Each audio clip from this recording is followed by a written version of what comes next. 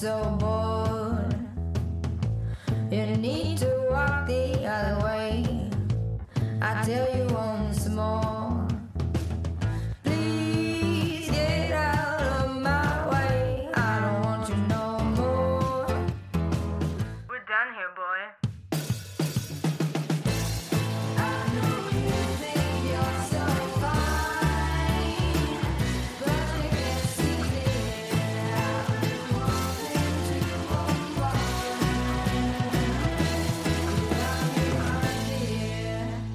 Hello and welcome to Women Leading in Cannabis. I'm your host, Kira Reed.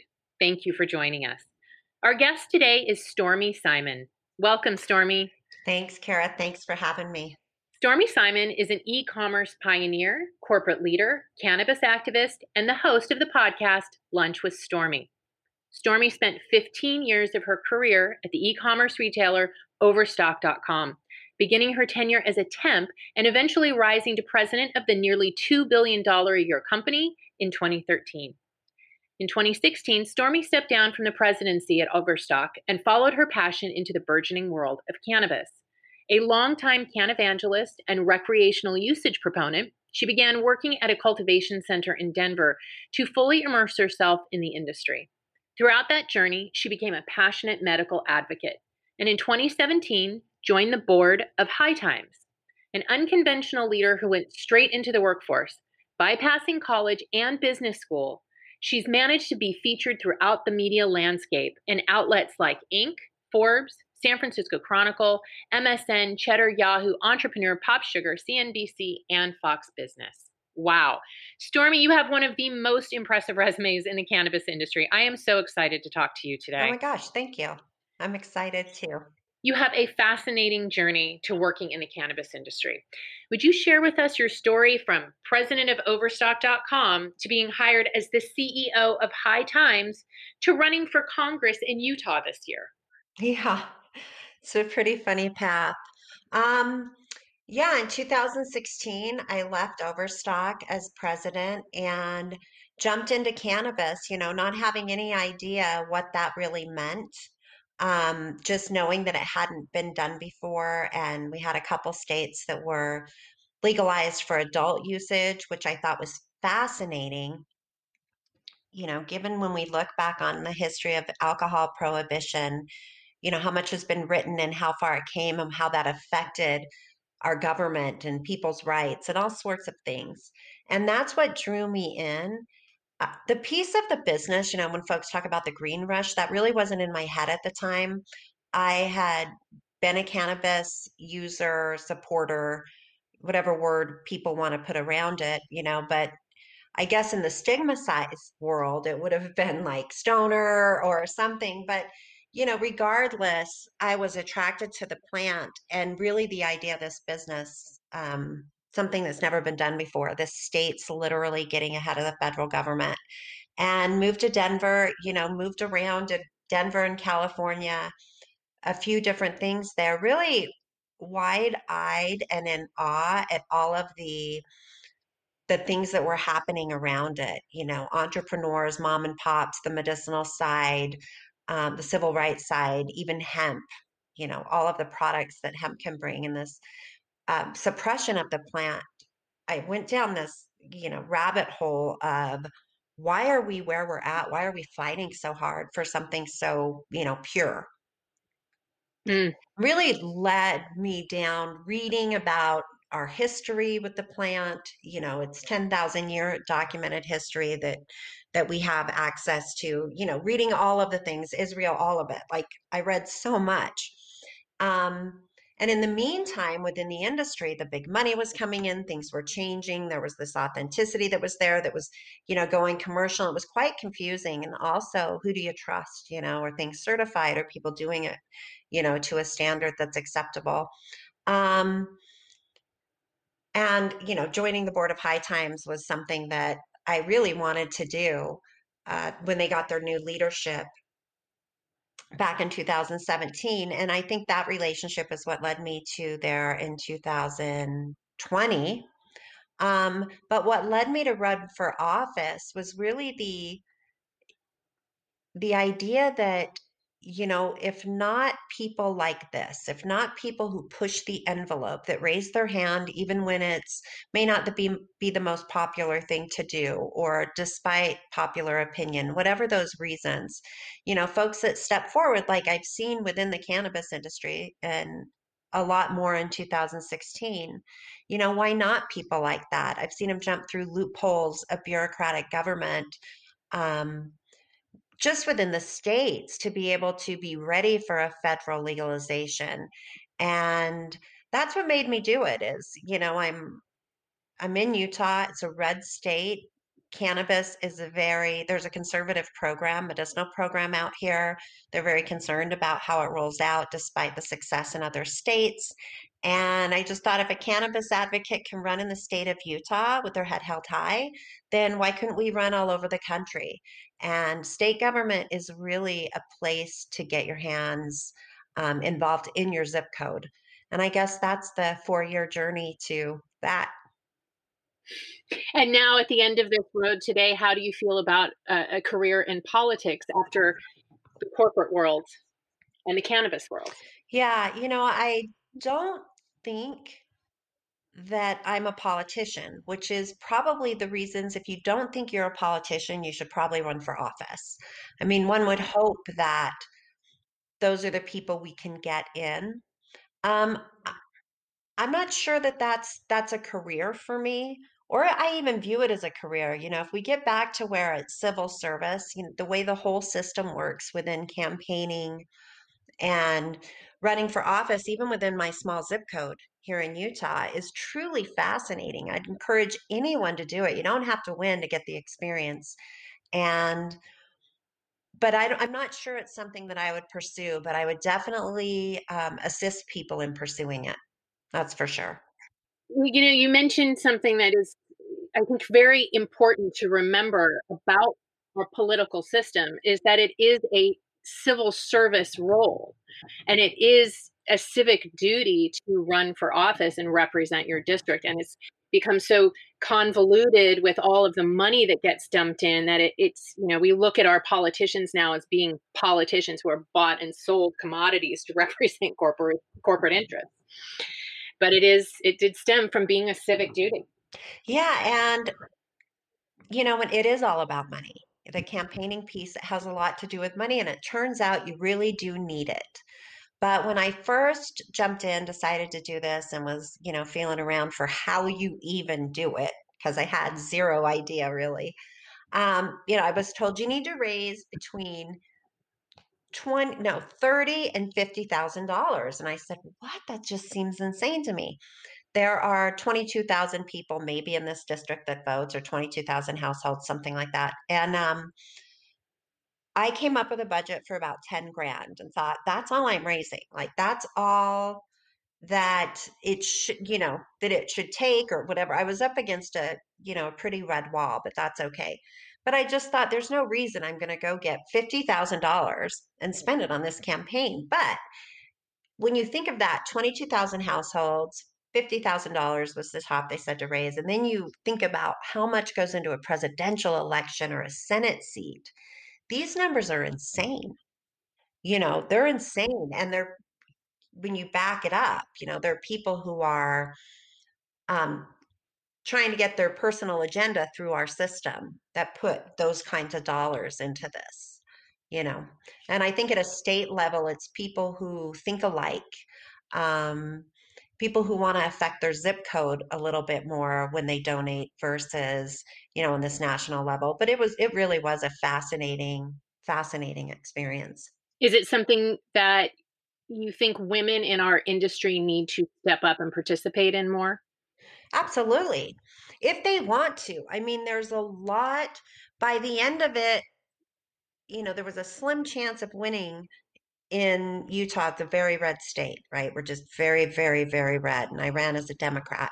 But I think, once you get to the point of where you're like, am I going to be walking into that legislature every day and doing things with, in this kind of bureaucratic environment and these kinds of formats? It's got to be something you want to do. But in order to push change through a system, it's got to start somewhere.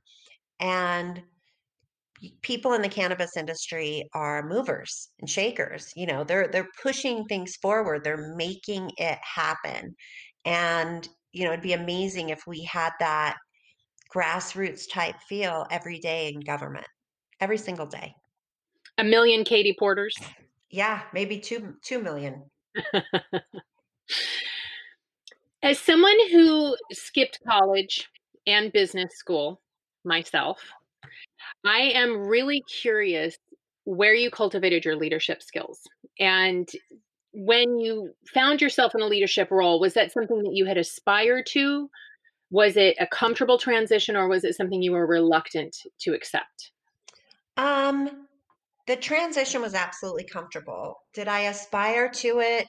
I'm not sure I ever dreamed, that I could be or have that title or would do that in business. I'm not sure about that. But, I always envisioned myself like wanted to be in the business suit and, as a little girl, wanted to carry a briefcase and was more drawn to that type of, playtime. But moving into it, there was, before Overstock, most jobs that I had, I wound up in a leadership position. So, I don't know if that's just the way I work or, God given, whatever it is. But within Overstock, I joined at such a ground level that the ideas I had and then were able to implement and, take it step by step, the natural course of steps actually, and then have done it really well. It just organically played out. There was never a moment in my head where I thought, you know what, I'm going to be president of this company. It just didn't enter. The work entered, and the work and performance is what got me there. It wasn't, on my vision board. And how did you come into managing people? Because that's something that women either are really, really comfortable with it and they embrace it, or it can be a very terrifying prospect to now have all of these people underneath you that depend on you that you have to lead in the same direction with all different agendas and ideas and backgrounds.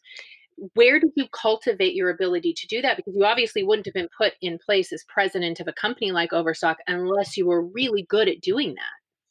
Yeah, it's interesting because some of the mentors, like I would say I did a terrible job at times. Like I have things that I cringe, like where I think, oh my God, as a leader, I belittled that person, or you know what I mean? I really did. And I did those things and you stumble through them and you look back, but at the moments of intensity, especially a $2 billion company, it's like, yeah, there's moments that you're so busy or you just don't have time for it or you're having a bad day. But I think the leadership piece, I love people.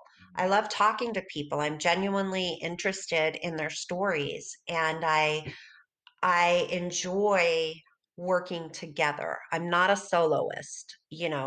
I like teams. I like building them and working together and finding people's talents, their innate talent, like what they're good at and what they're not good at. And then keep them in that realm. Why ever, put somebody in a public speaking position if it makes them totally terrified? There's zero reason for that. So just finding where people's innate, personalities fit and allowing them to be that personality is, where people can be comfortable. And by no means have I been a perfect leader. I've had my greatest days and then I've had my darkest as a leader. But, all you can do is learn and move on. And I think as women, we want to be liked. And I Mm. would say there were moments I had to turn off emotion to get through what I had to get through, like turn off the feeling. Um, and you can't be liked. If you're managing 2,000 people, you can't have an approval rating of 100%. It's just not going to happen. You have to draw your line. You have to pick your side. You have to go against the grain. You have to gain efficiencies. You have to lay people off. You have to do all of these things. And there's never a moment where every single person is like, I'm happy. but Mhm. can they trust you? Can they, will you use good judgment? Things like that are really important, I think, when leading people.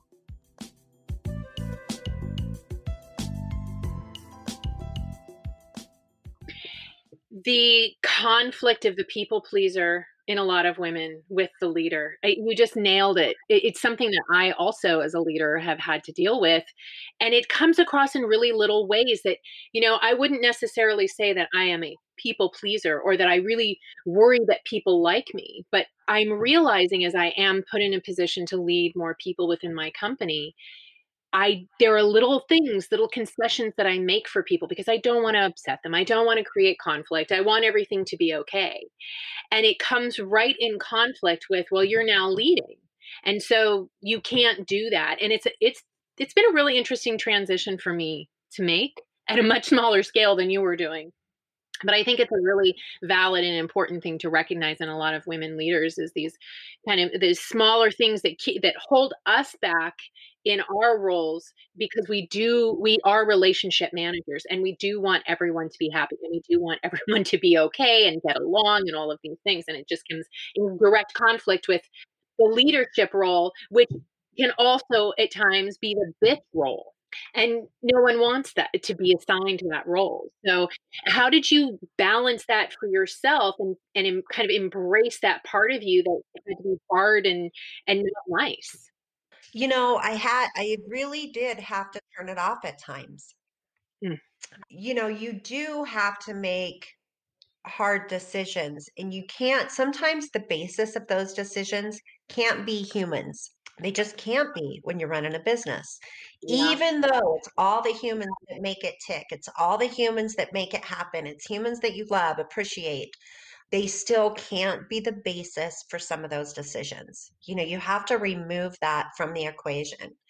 And you make decisions off spreadsheets and numbers, and it's not an easy role to play, but I think the more you do it, the more desensitized you might become to it. But I remember the day when I just said, I'm not firing anyone else. Like, I am personally not doing it. I'm just not. It was too much. It just got to be like, it's so hard to lay people off or so hard to let someone go, even if they're a bad employee. It's terrible. I can see the good side of every single person, or at least a good quality, and you get better at it or more used to it. But I wouldn't say, when you're sitting there home alone and thinking about your day and the effects, the butterfly effects your actions may have had on people, many people, it doesn't always feel good, even if it's the right decision. So true. The challenges of leadership. Mm-hmm. Yep. Being a woman in the cannabis industry can be a real uphill fight for many of us. How would you say that being a woman in this industry has been an asset, and how has it been a hindrance? And then what have you found being in the cannabis industry is different than traditional corporate world in terms of dealing with this gender issue for yourself? I would say it's across the industries. Even in retail, there are a lot of women in retail, but depending on the roles that they're in, are they in leadership roles? Or are they always the merchandiser? Are Mhm. they always the HR role? Are they the CFO? Are they, so I think that is every industry struggles with, being more equal in women in the workforce. But in cannabis, it was so interesting to watch the money come in. And it is a lot of male money. And I'm not sure that my gender, matters, other than, when I have an opinion, or, you know what I mean? I think there's times that the point of view is different because of my gender. Mhm. But, in the cannabis industry, I think as women, especially at my age, in your 50s, you've experienced so much of, what we always, this umbrella of the Me Too movement, but if you say Me Too is strictly, you know, sexual harassment or whatever, sexual innuendos, whatever we've had to deal with as women, because it was always there, but let's put that in the Me Too umbrella. And then this other umbrella of like, the boys club. And the boys club is real. Like, I don't know that it's any fault of their own or just the way the country has grown up, but the boys club is real. And is that in the cannabis industry? Yes. Oh my goodness. I wouldn't say every single boy is in a club, but it's there as much as it is anywhere else. And maybe that's where the money is, or maybe that's where, you got to go, or it's just the network is so in place that they bring each other along. But I think it's more of a network and structural thing versus like because I'm female. Mm, I just think it's the way the world has evolved. hmm. We 5 years ago we weren't even talking about this stuff, you Right. know. So I think, the Me Too movement has definitely forced the world to start looking at it, which is great. But, I guess if the question was, is there the same struggles in cannabis as in other industries? I would say absolutely. The community of women in the cannabis industry is large and growing every day. We are wrapping in women from the psychedelic studies now internationally. This community of women is growing, and you have been a big part of it for several years now. You keynote at events, you jump on board to help women's causes. I mean, you are ever present in the community of women in the industry, in Women Empowered in Cannabis, and in other things that are women focused. So I kind of want to ask you about a sensitive subject because as a leader in the industry, I want to hear what your perspective is on how we need to deal with this. So, you were a keynote at the House of Jane Women in Plant Medicine Summit in September. Yep. During your keynote, you mentioned an incident that happened on social media. There was a woman who'd posted something pretty negative about the conference, and you chimed in to set the record straight and found that it got to be a really sticky situation. And the Yeah. thing is that this is not unusual. And I see it happening frequently in the community. I have women coming to me constantly.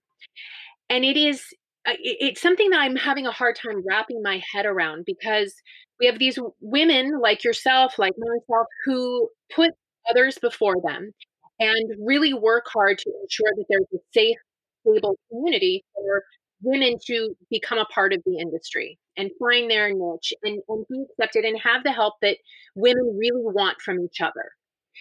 And then we have women who kind of throw bombs and work against what others are trying to do. And it's almost like the snake eating its tail. And yet, at the same time, we have evolved from an industry where without unity and a tight message, we never would have experienced where we are today, which is legalization in so many states and potentially throughout the US. And I see that what may have happened is once we got there, once we crossed that finish line, internally it just started to fray. And as a community of women, if we came together, my God, the power of our voice. But we don't. Instead, this is what happens. Why do you think this is so intense in cannabis? And what can we do to create more unity among us as women? I think with cannabis, it's this interesting thing because it's so historic. So many people literally risked their freedom to distribute the plant or grow the plant or create the medicine. And so when I entered the industry, I caught that pretty quick, like the OGs, the real people that should be, developing the brands and things like that. So I caught on to that pretty quick is that like I was viewed as this, business person, I guess I don't really know how I was viewed. Who knows? But I wasn't definitely not one of the OGs, the originals. And that was okay. I understood why. Like I learned how to grow the plant. I learned a bunch of things. The jobs I took weren't big and fancy. They were like grassroots or ground floor, getting my hands dirty. Um, in regards to the plant medicine event that you hosted, the term plant medicine was what was up for debate. People were actually offended that the term plant medicine was used. And all I could think of was perhaps, due to uh, indigenous tribes and the folks that were standing on this land before us and using medicine or plants as medicine before it was forbidden, they do have really good traditions and really amazing information that is beyond what I personally know. I've done and I had also mentioned that I did some shamanic journeys, and my goodness, it just upset people. It just upset everyone. It just upset them. Um, Now, what I came away with in that particular instance is, my term or usage of plant medicine is my own, and how anybody wants to perceive it is up to them, but they can't take it away from me. They can't take away the fact that I've, spent time with shamans. You can't take that away. It's already happened. Mhm. Mhm. Why do we bring it to the table in cannabis? It's passion. I think that there's passion for it. And as people become successful or they get recognition or notoriety because of the movement that we're experiencing regarding, cannabis being the gateway to all these other things we're now moving towards, that people want to have the ownership if they've dedicated their lives to it. And I think that's fair. What I don't like is, the other thing you brought up, why are women attacking each other? And, it comes back almost to that leadership thing where you're never going to get 100% approval. And Yeah. we are so sensitive, as a society right now with this social media stuff. It's so easy to start an argument or poke a hole in it or get literal, right? Because your words are always out there. So it's like if you literally define them, opposed to your perception, maybe you get a little upset. But how can women, how do we get past it? How do we come together? I think we do a pretty good job. Um, you know, Historically we were raised like, oh, look what she's wearing, or you know what I mean? Mhm. I think we were raised more as women to be against each other, to view each other as a competition in some sense. But that's falling away too as society grows up. So, um, I don't know. I just think that support of, maybe if you don't like something, keep scrolling, but there's also the support of standing up for yourself. And if you are, if someone does come at you, um, you just get to be your opinion too. As much as they get to be their opinion or not like what you're doing, you get to like it and force your opinion about what you're doing. And that's it. Approval rating is never 100%. So, I can't say that we can all hold hands and sing Kumbaya. I think we do a pretty good job. It's a pretty good job, not bad. I do agree. I agree. I think that the most unique thing about the cannabis industry is the unity around, well, let's say in other worlds I've worked in, there's always been a desire for women to actually come together and support each other, but there's still that apprehension, there's still that awareness. There's only one, maybe two seats at the table here. And in cannabis, I like to say that we're building that table together, because it isn't really so much about what can you do for me in this moment, but do you have information that I need to know? So if you're a nurse or a scientist and I'm in marketing, we have a lot to share with each other. And it really doesn't matter where you land on the supply chain, how long you've been around, or if you just came in from another industry. There's so much information to share with each other that it has, and on the one hand, it's created this absolutely incredible warmth among the women in the industry and support, but it's also kind of as wonderful and warm is also as dark and cold as it can get when women turn on each other. So it still does create this kind of tear in the fabric of our community that, I see a lot, and I really am focused on 2021 and figuring out ways that we can, allow these differences between us, but also remain together in a way that our voice has more power, because together we do have more power. And I really want to see the women in the industry use it.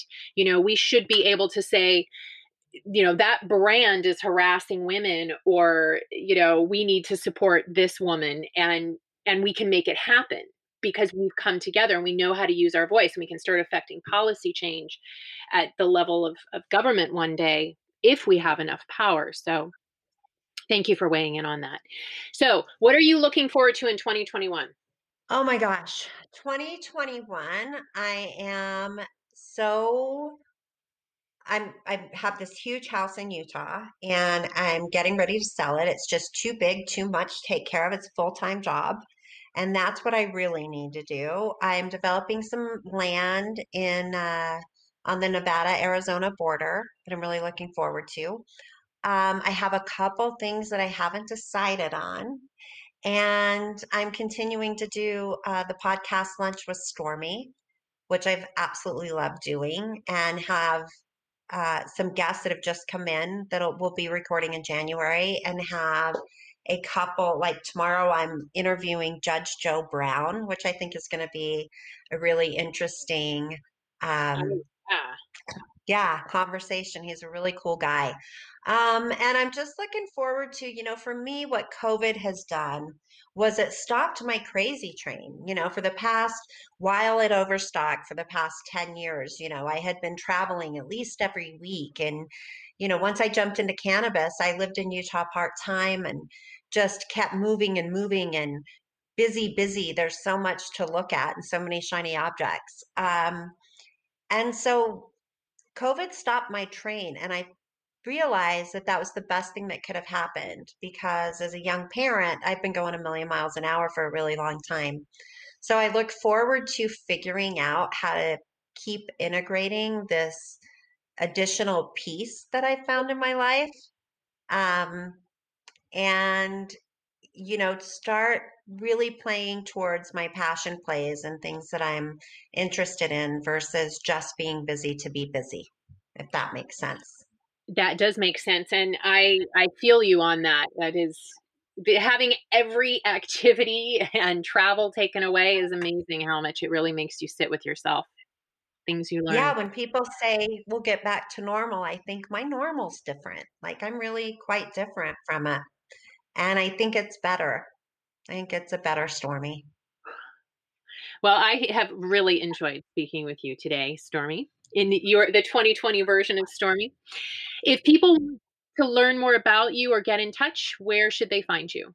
I'm on social media channels as Stormy Simon, everywhere that I am.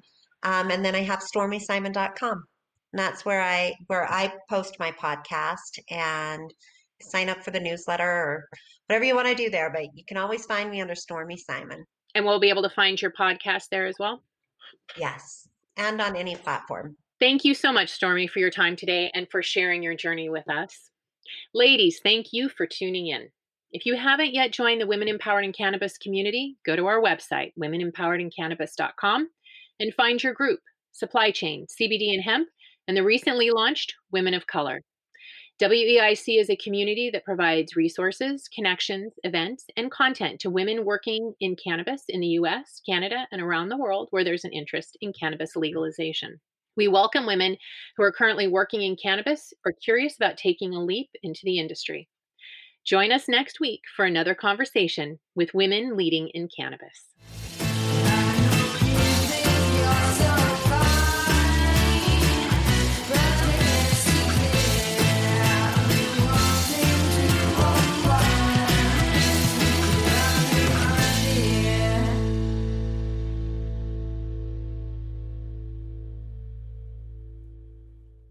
Thanks for listening to today's show.